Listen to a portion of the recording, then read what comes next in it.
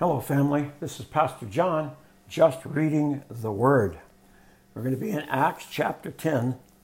From here on out, the words of Jesus, as a quote, become few and far between as we see the church grow and the apostles being obedient to what Jesus told them about spreading the gospel of the good news of Jesus Christ and eternal life. Father, thank you for that good news. Thank you so much for your word that brings us understanding and insight on how to live, how to treat ourselves, how to treat other people, how to treat family members, how to treat a spouse. Father, I pray that your Holy Spirit will just illuminate this word to our spirit, that we will have understanding and application in the mighty name of Jesus. Amen. Acts chapter 10. In Caesarea, there lived a Roman army officer named Cornelius, who was a captain of the Italian regiment. He was a devout, God-fearing man, as was everyone in his household. He gave generously to the poor and prayed regularly to God.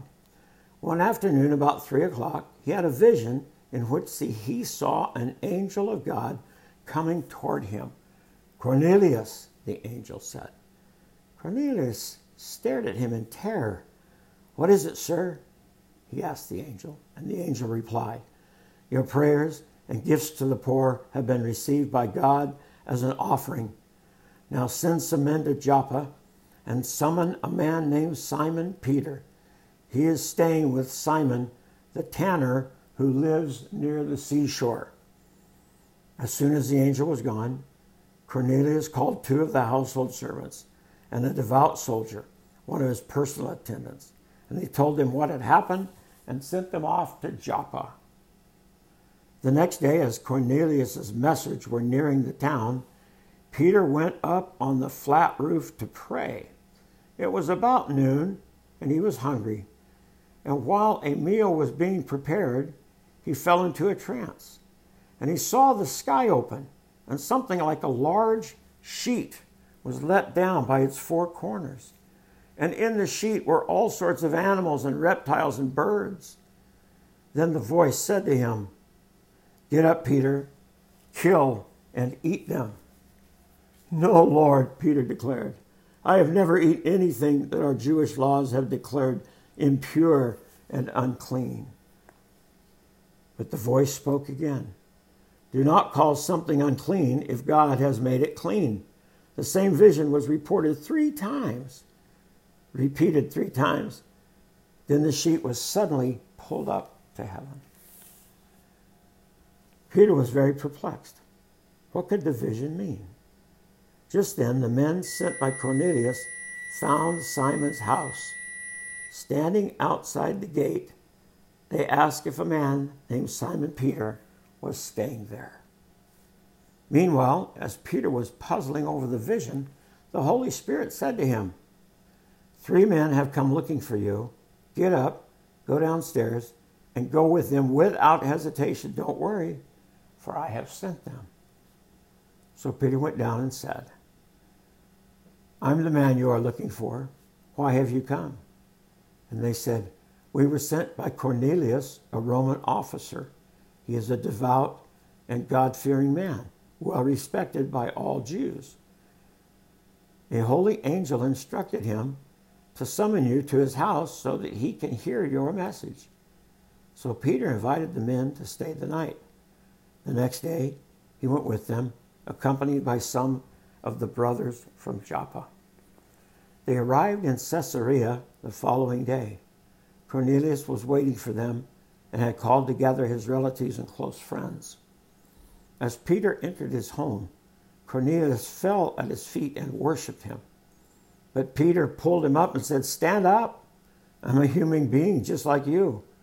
So they talked together and went inside, where many others were assembled.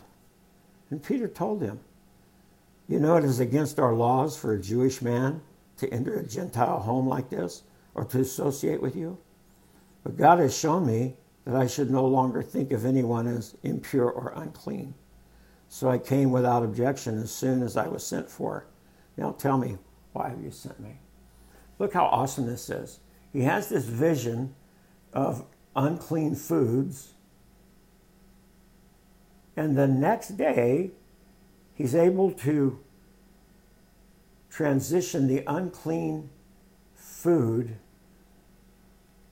to that verse in Acts chapter 10, verse 28. I'll read it again. He interprets his dream, his vision. Peter said, "You know it is against our law for a Jewish man to enter a Gentile home like this or to associate with you." And here it is. "But God has shown me I should no longer think of anyone as impure or unclean." Great. Cornelius replied, 4 days ago, I was praying in my house about the same time, 3 o'clock in the afternoon. Suddenly, a man in dazzling clothes was standing in front of me. And he told me, "Cornelius, your prayer has been heard, and your gifts to the poor have been noticed by God. Now send messengers to Joppa and summon a man named Simon Peter. He is staying at the house of Simon the tanner, who lives near the seashore." So I sent for you at once, and it was good of you to come. Now we are all here waiting before God to hear the message the Lord has given you. Interesting. What message had the Lord given him? And Peter replied, "I see very clearly that God shows no favoritism. In every nation, he accepts those who fear him and do what is right.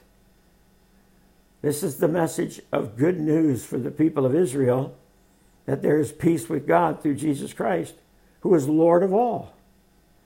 You know what happened throughout Judea, beginning in Galilee, after John began preaching his message of baptism? And you know that God anointed Jesus of Nazareth with the Holy Spirit and with power. Then Jesus went around doing good and healing all those who were oppressed by the devil, for God was with him. And we apostles are witnesses of all he did throughout Judea and in Jerusalem. They put him to death by hanging him on a cross, but God raised him to life on the third day. Then God allowed him to appear, not to the general public, but to us whom God had chosen in advance to be his witnesses. We were those who ate and drank with him after he rose from the dead. And he ordered us to preach everywhere and to testify that Jesus is the one appointed by God to be the judge of all, the living and the dead.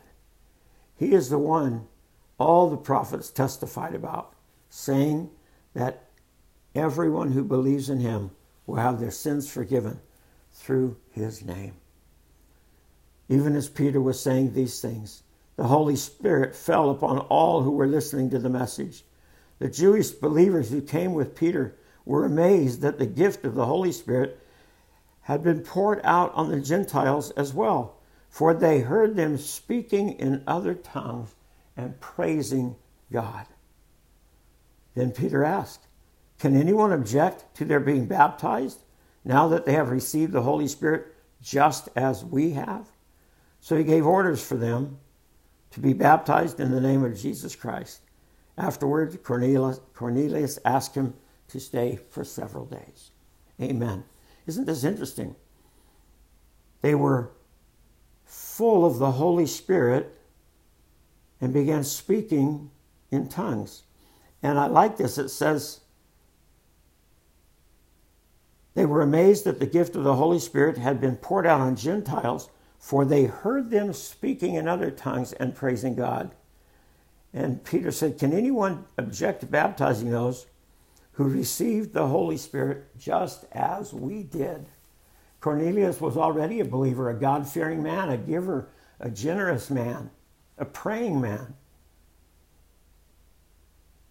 And because of that, God gave Peter a vision, drew Peter to Cornelius.